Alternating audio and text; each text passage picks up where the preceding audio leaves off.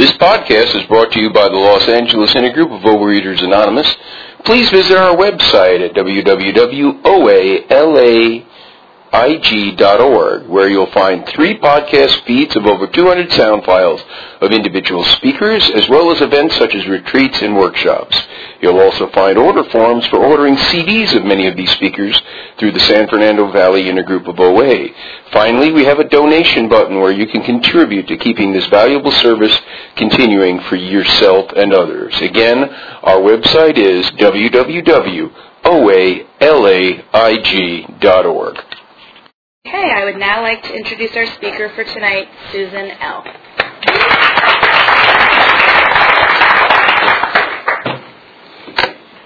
Hi everybody, I'm Susan. I am your sloppy seconds speaker tonight. I know that.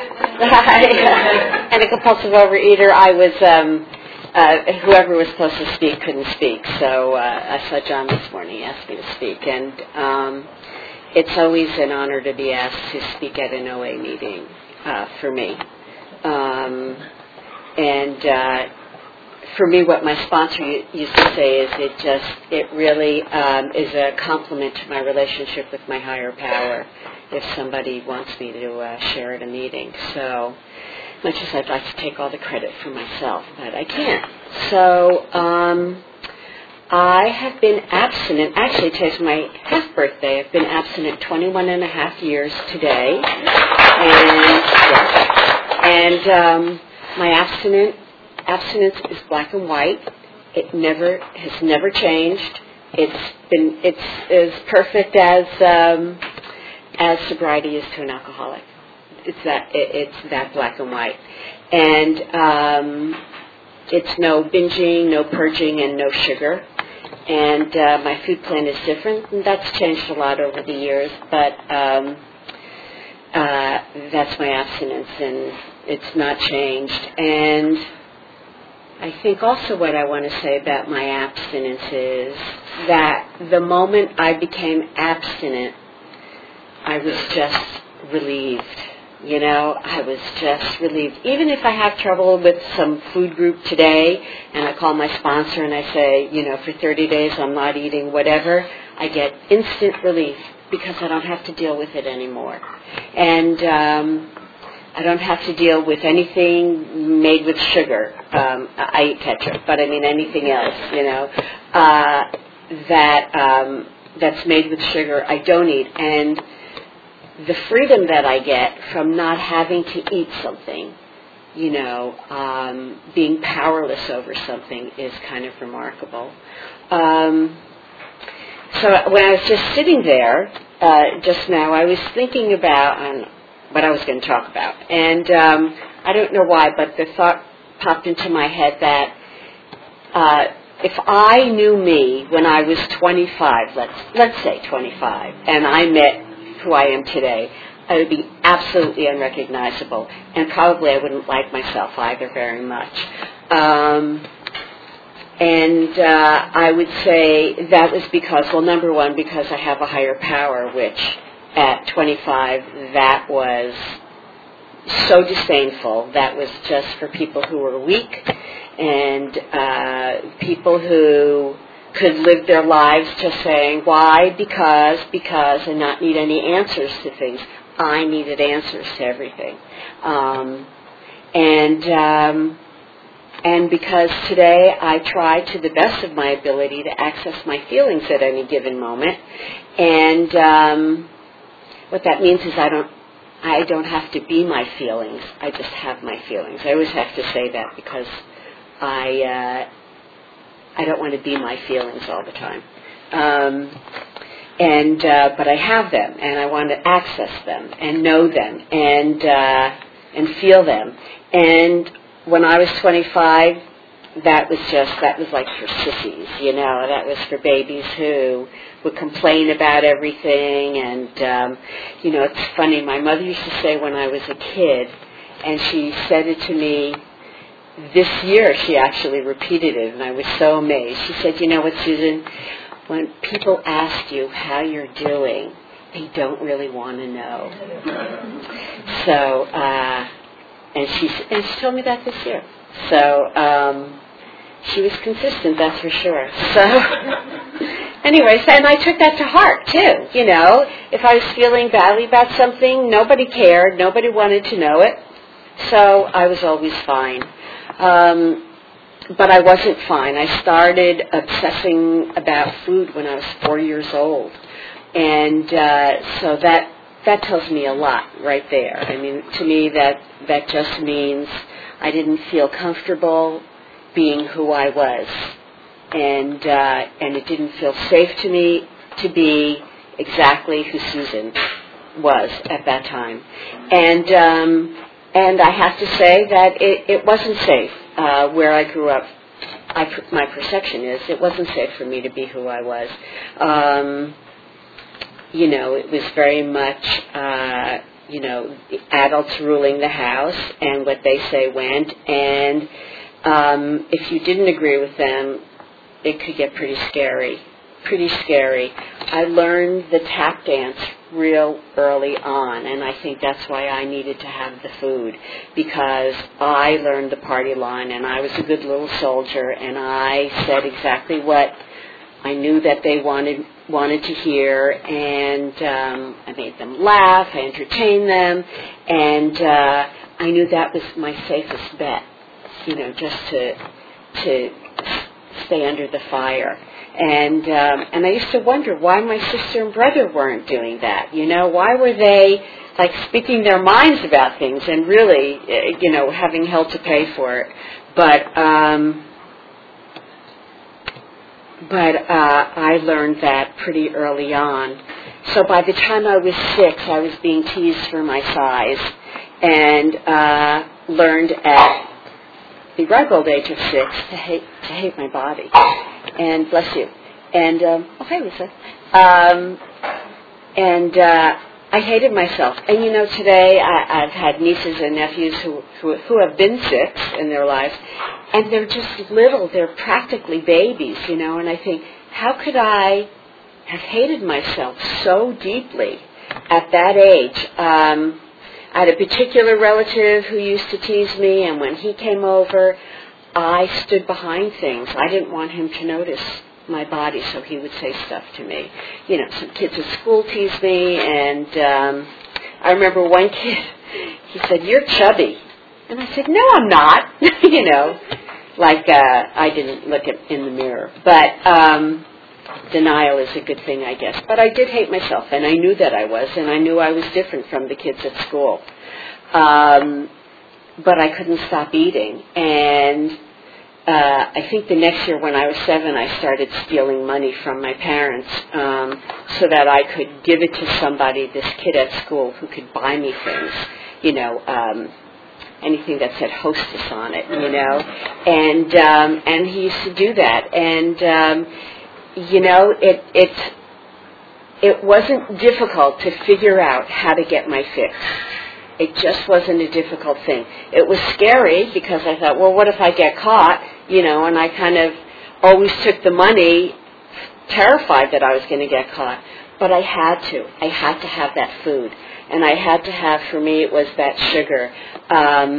We didn't have that kind of stuff in the house. And I had to have it. And I made sure I had it. I just made sure I had it. And I learned to eat very fast and shove it all in, you know. I used to think, well, if I just could eat it at my own pace and enjoy it, then I wouldn't be a compulsive eater, you know. If I could just, you know, just eat a box of candy, one piece at a time, then I wouldn't probably be a compulsive overeater. But my experience is that didn't work either. I tried everything, really. So also during this time that I am learning to use food, I am also very aware of this, but I'm a big sneak now, so I walk around in this world feeling like a fraud, you know, because you could find out at any given moment what I really do. And it was hard. It was a hard life, and it made me, as a kid, pretty anxious. And then when I was about 10, something happened to make me really anxious in my life, and honestly, I was just like a nervous wreck growing up, and food just soothed me, and food kind of like was my friend in that way. It didn't talk back to me. It just, it filled me up, not just physically, but mentally, and it put me in just a zone. It just put me someplace else. And, when I was a kid, I think I would have died of loneliness if I didn't have my food, honestly. There was really nobody that I could trust, could rely on. Unfortunately, the adults in my life all betrayed me at one time or another. But food never betrayed me. It just never betrayed me. And for that I was grateful. And I guess today I'm still grateful for that, actually, because I obviously was medicating myself. I needed to do that. But I also was obsessed. Like I said, I hated my body. When I was 10, I was put on my first diet. I was away for the summer, and when my mother saw me at the end of the summer, she kind of went crazy because I gained a lot of weight. And with all that swimming and, kickball and baseball, all the camp activities, and I still managed to gain a lot of weight. So I was put on my first diet. It lasted 5 days. I lost 5 pounds, and I thought that's what happens on diets. You take the top piece off your sandwich at lunch, and you lose 1 pound a day. I think that's all I did for my diet. I didn't have potato chips at lunch, and that's what I did. So I kind of expected that's what all diets. That's all you really had to do. Not a big deal, and 1 pound a day. That was it, 1 pound a day. And that fantasy I carried with me into my adult life as well. And what that did for me as an adult was when I didn't lose all that weight so quickly, I just decided the diet wasn't working. I might as well eat exactly what I want to eat now. I'll never eat it again if I let myself eat everything I want to eat today, and then everything will be okay. And, I heard years ago when I first came in, people said the definition of insanity, was doing the same thing over and over again, expecting different results. And lately my favorite definition of insanity that I've heard is thinking it's going to be different this time, thinking that this diet is going to work, or eating like this is going to work, or binging is going to work, because for some reason I thought if I binged today, I'd never want that food ever again. And, food goes through my body pretty quickly, so I just had a hunger, and I still have that hunger inside me. I have a hunger for something. I think that it was love, really, all along, and anything out there didn't fix it, but food fixed it for me. Food really fixed it for a long time. And then what happened is it stopped working for me, and the obsession in my mind just kind of grew and grew and grew, and my disease progressed and progressed and progressed.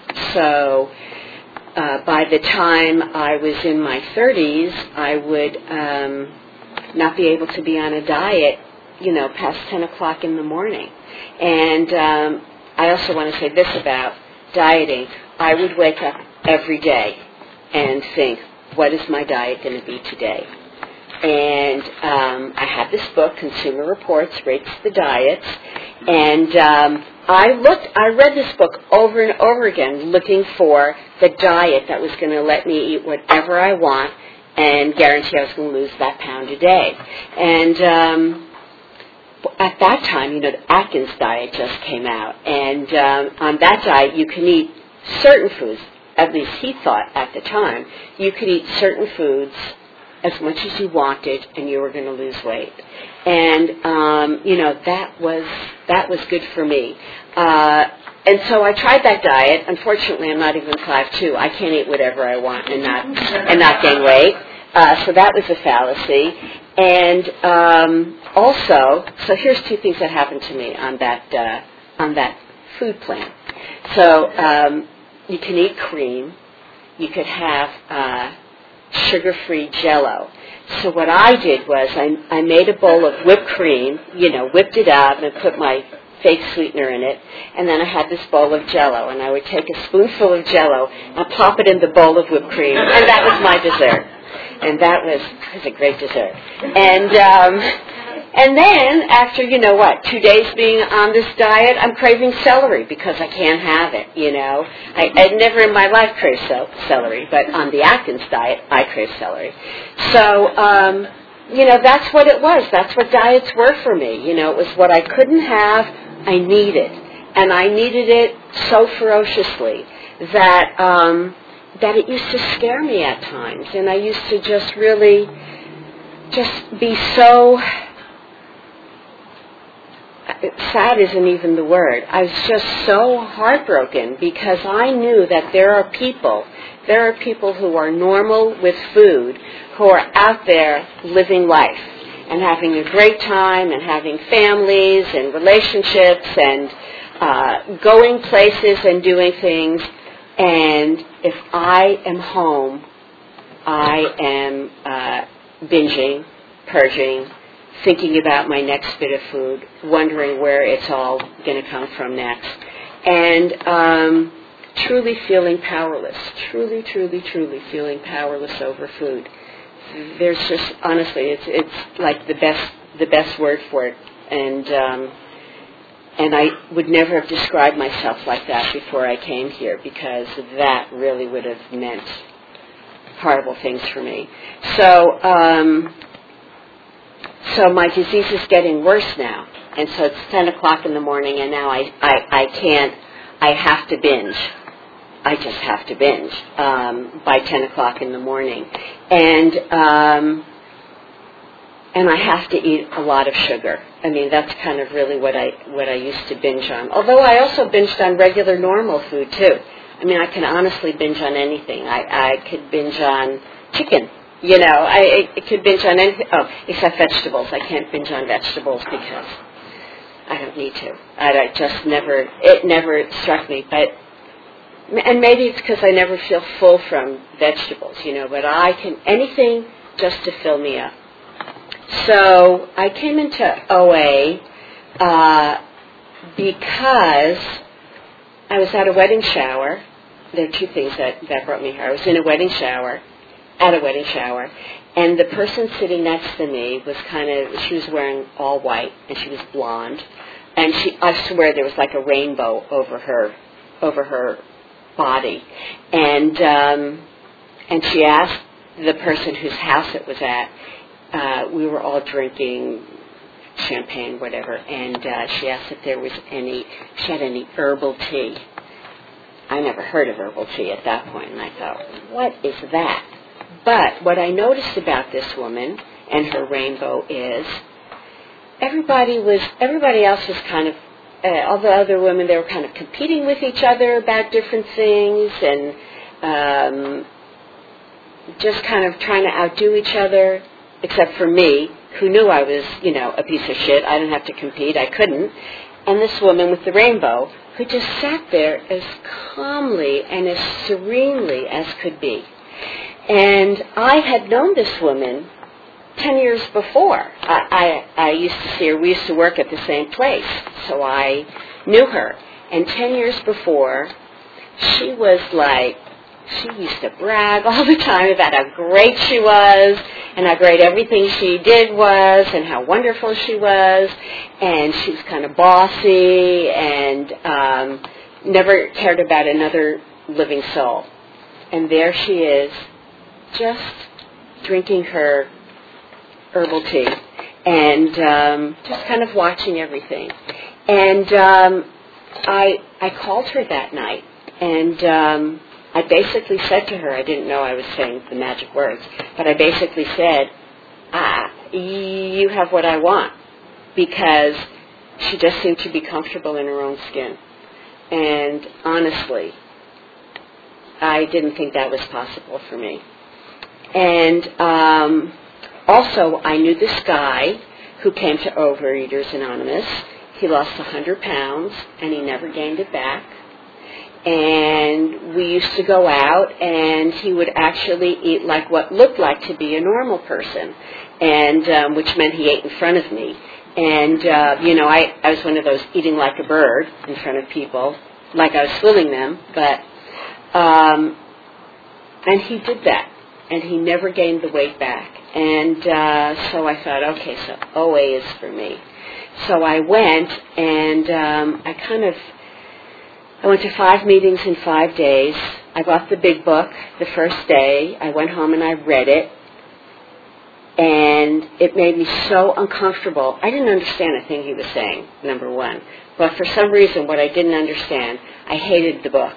And it made me so uncomfortable, I went and I threw it out right then and there that night. I did not want to have this book in my house. And the God thing really turned me off. And I thought, you know what? I can do this myself. I don't have to join a group. Because honestly, I am most comfortable when I'm sitting home by myself, the phone's unplugged, the shades are drawn, the TV's on, the remote is in my hand, and I'm just sitting there, eating and channel surfing. That's really that was my comfort zone at the time. And joining something was not anything I wanted to do. And I guess, as I say, I had more eating to do because I came in here, I was a size 18. And I kind of crawled in. I didn't want to be here. I was utterly defeated. Food had me licked, as it says in the big book. I just couldn't, I couldn't be on one more diet.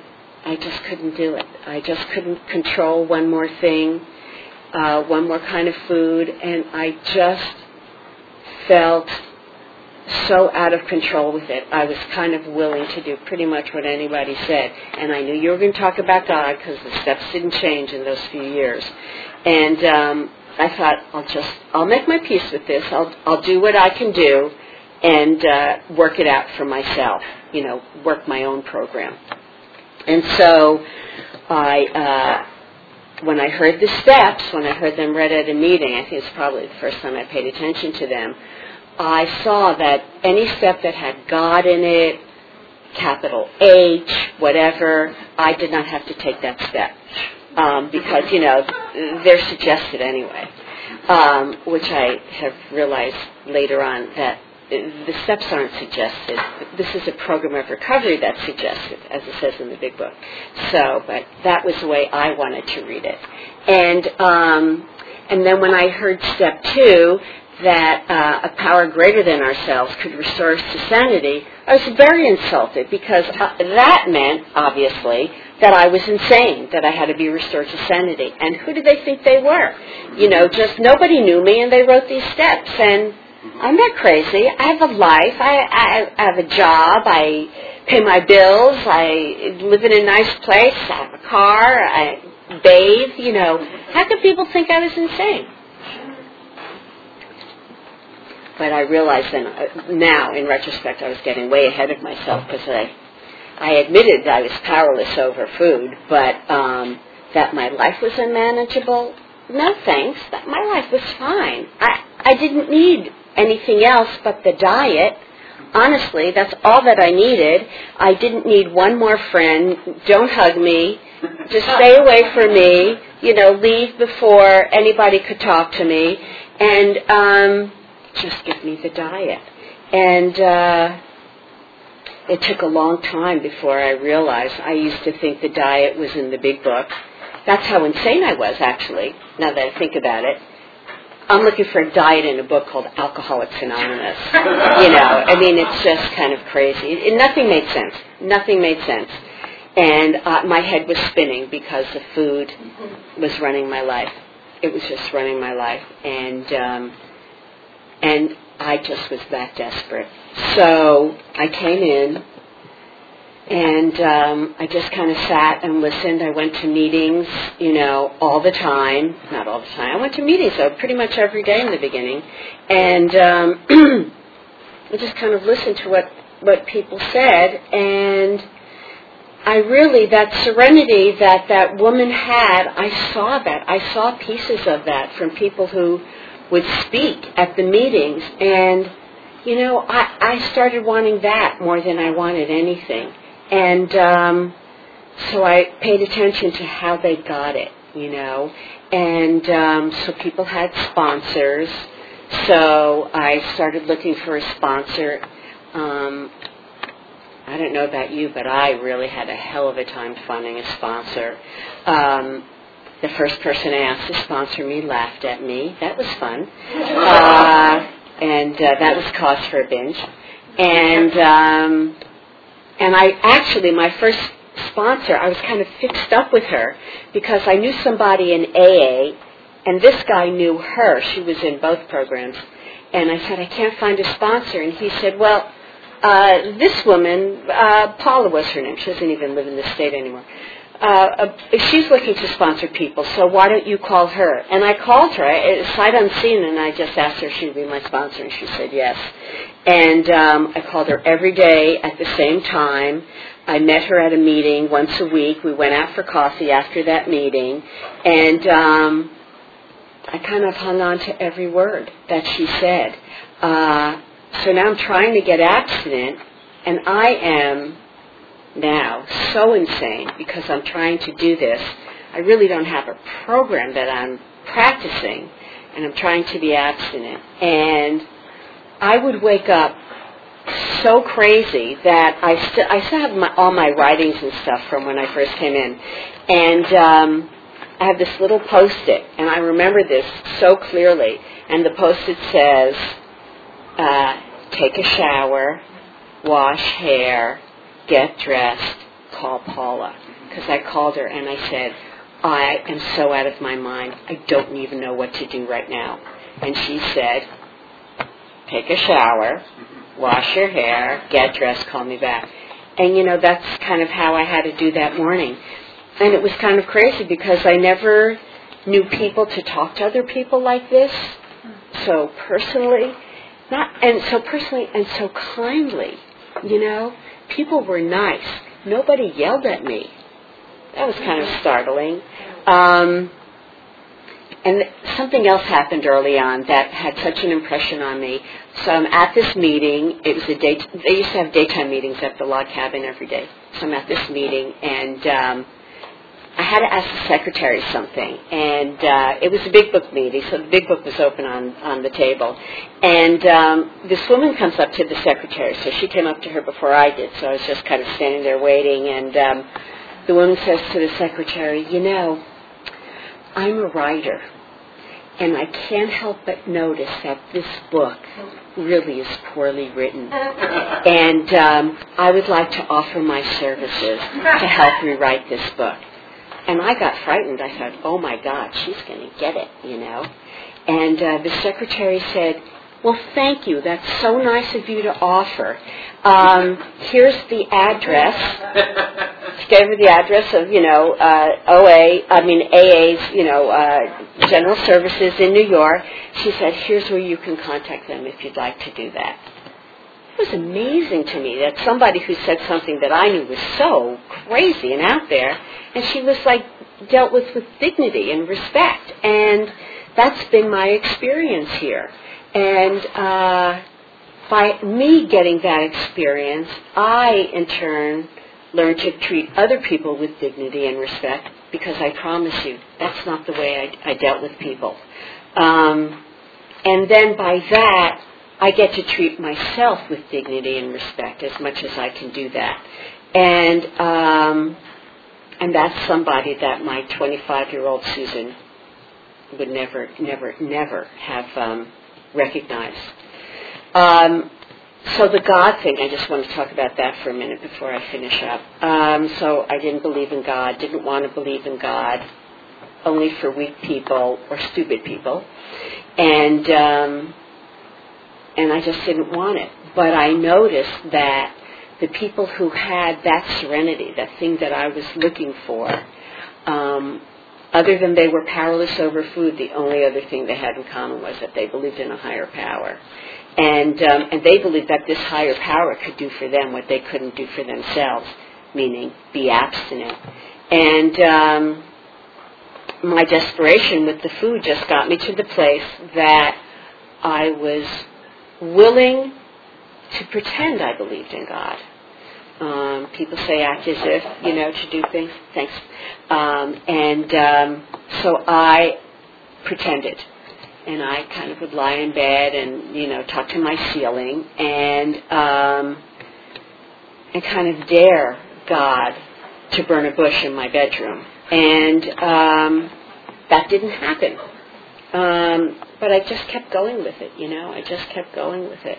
And then one day I had one of those experiences, some of them that he mentions in the big book, where I heard from my higher power. I know it sounds crazy, but that's kind of what happened. And I was really stunned by it. I didn't think anything like that would happen to me.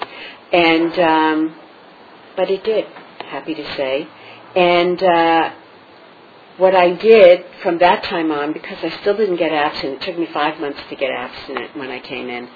And I kind of had to develop a God consciousness, because now here's a new relationship that I had no experience with. And so what I did was, what other people did, I, would get up in the morning and, have some books on my night table so I could quickly get that I had a God in my life and get connected like that. And when good things happened, I tried, I disciplined myself. I trained myself to thank God for good things. And when I was in need of something and I couldn't get a hold of somebody on the phone, was, what would God have me do? And for some reason, those answers were, number one, they were always different than what I thought I should do. They were always about honesty. That was crazy. And they were always right for me. And I never got steered wrong with that. So 3 months later, I was on the third step. I kept working the steps. I kept calling my sponsor, doing everything, going to meetings, writing, all that stuff, reading the literature. I loved the literature when I started understanding it. And when I was on the third step, trying to figure out how I'm going to turn my will and my life over to God, there were some things that happened. Number one, so now I have to tell you that in this 5-month period, I've gained 10 pounds. I was the heaviest I ever was. Because I was so frightened of going, for me, between lunch and dinner without food. That was just terrifying for me. And I ran into this guy that I knew from a job who was in AA, and we were going for a walk. And he said, so Susan, how long have you been in OA? And I said, about 5 months. And he said, you're heavier than you were when you started. What's the deal? Why haven't you lost weight? And I said, bless you. And I had no answer. He said, and I've seen your sponsor, and she's fat. And he was right about that. She was. I saw her, she was. And I said, well, maybe she's like a better coach than she is, like with athletes, She can coach people, but she can't do it herself. Not fully understanding this whole idea of we share experience with people. We don't tell people what to do. She told me what to do a lot, though. Obviously wasn't doing what she told me to do. And that day, I had to get honest with myself. Because the week before, I had a birthday cake. I had a birthday, and I had half a birthday cake for breakfast, but I called it abstinent because it had a beginning, a middle, and an end. Abstinent to me, I stopped eating. There was a time between breakfast and lunch. And as hard as it was to hear that, I had to face the truth. He was right. Why was I going to OA? I wanted to lose weight. That was solely why I came here. And I wasn't. And I wasn't because I wasn't eating the way I wanted to eat as an abstinent human being. And I got abstinent. That day, I got abstinent. It was a Sunday. I didn't wait for Monday. I didn't have one last binge. None of that. I just got freedom. I just got freedom from sugar and freedom from, I had been bulimic for 15 years. I got freedom from that. And I'm going to wrap up in a second. So my journey since then has really kind of simple, is continue to do what I did in the beginning, because it all worked. Why would I stop? Why would I stop reading the literature? Why would I stop calling a sponsor? Why would I stop, doing the work, continue to take personal inventory kind of thing? Why would I stop doing that when it's the only thing in my life that has ever given me any peace? And so I'd be kind of crazy to stop that. So I think that's it. Thank you, John, for asking me to come here, and thank you all.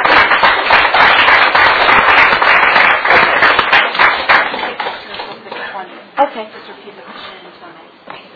So, Carol, my friend Carol is in the back. Yes. Hi, Carol. So good to hear you guys. Thank you. I got so much out of your share. But you mentioned as a child that you used food to soothe. Right. How do you soothe yourself as an adult today, as far as instead of using the food, what are your ways of soothing yourself? Okay, so the question is, for the recording, is how do I soothe myself today? If I use food as a child, what do I do today? Here's the thing, that coming here and using the tools and doing everything that I talked about, the writing, the reading, calling my sponsor, having people treat me with dignity and respect, learning to do that, I don't need it. Life is different, and I don't need it today because I have different tools. So I don't have to walk around boiling over with resentment. I don't have to eat at people who piss me off. I have steps that I can take that take that burden off me. So it's a gift of recovery from the program. Thank you. Okay, yeah. You mentioned that you got some signs from higher power. Yeah. I know it's really personal, but do you mind sharing some of them? Oh, that is personal. Okay, so the question is, what kind of signs that I get from my higher power to know that I do have one. It was a Sunday. I guess good things happen to me on Sunday afternoons. I had been home. I was reading the big book. And I was in my living room. I walked into the bedroom to put the book down. And I felt my whole body got like it was being held, like kind of in a really wonderful caress.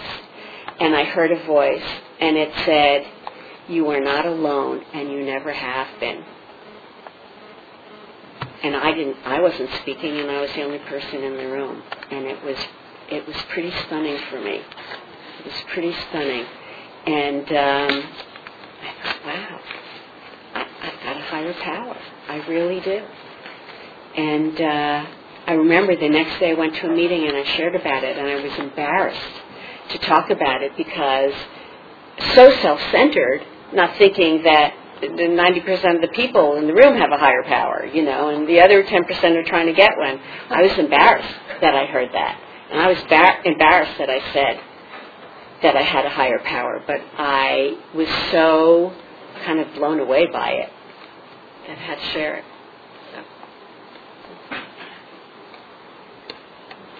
We can stop. Okay, thanks everybody.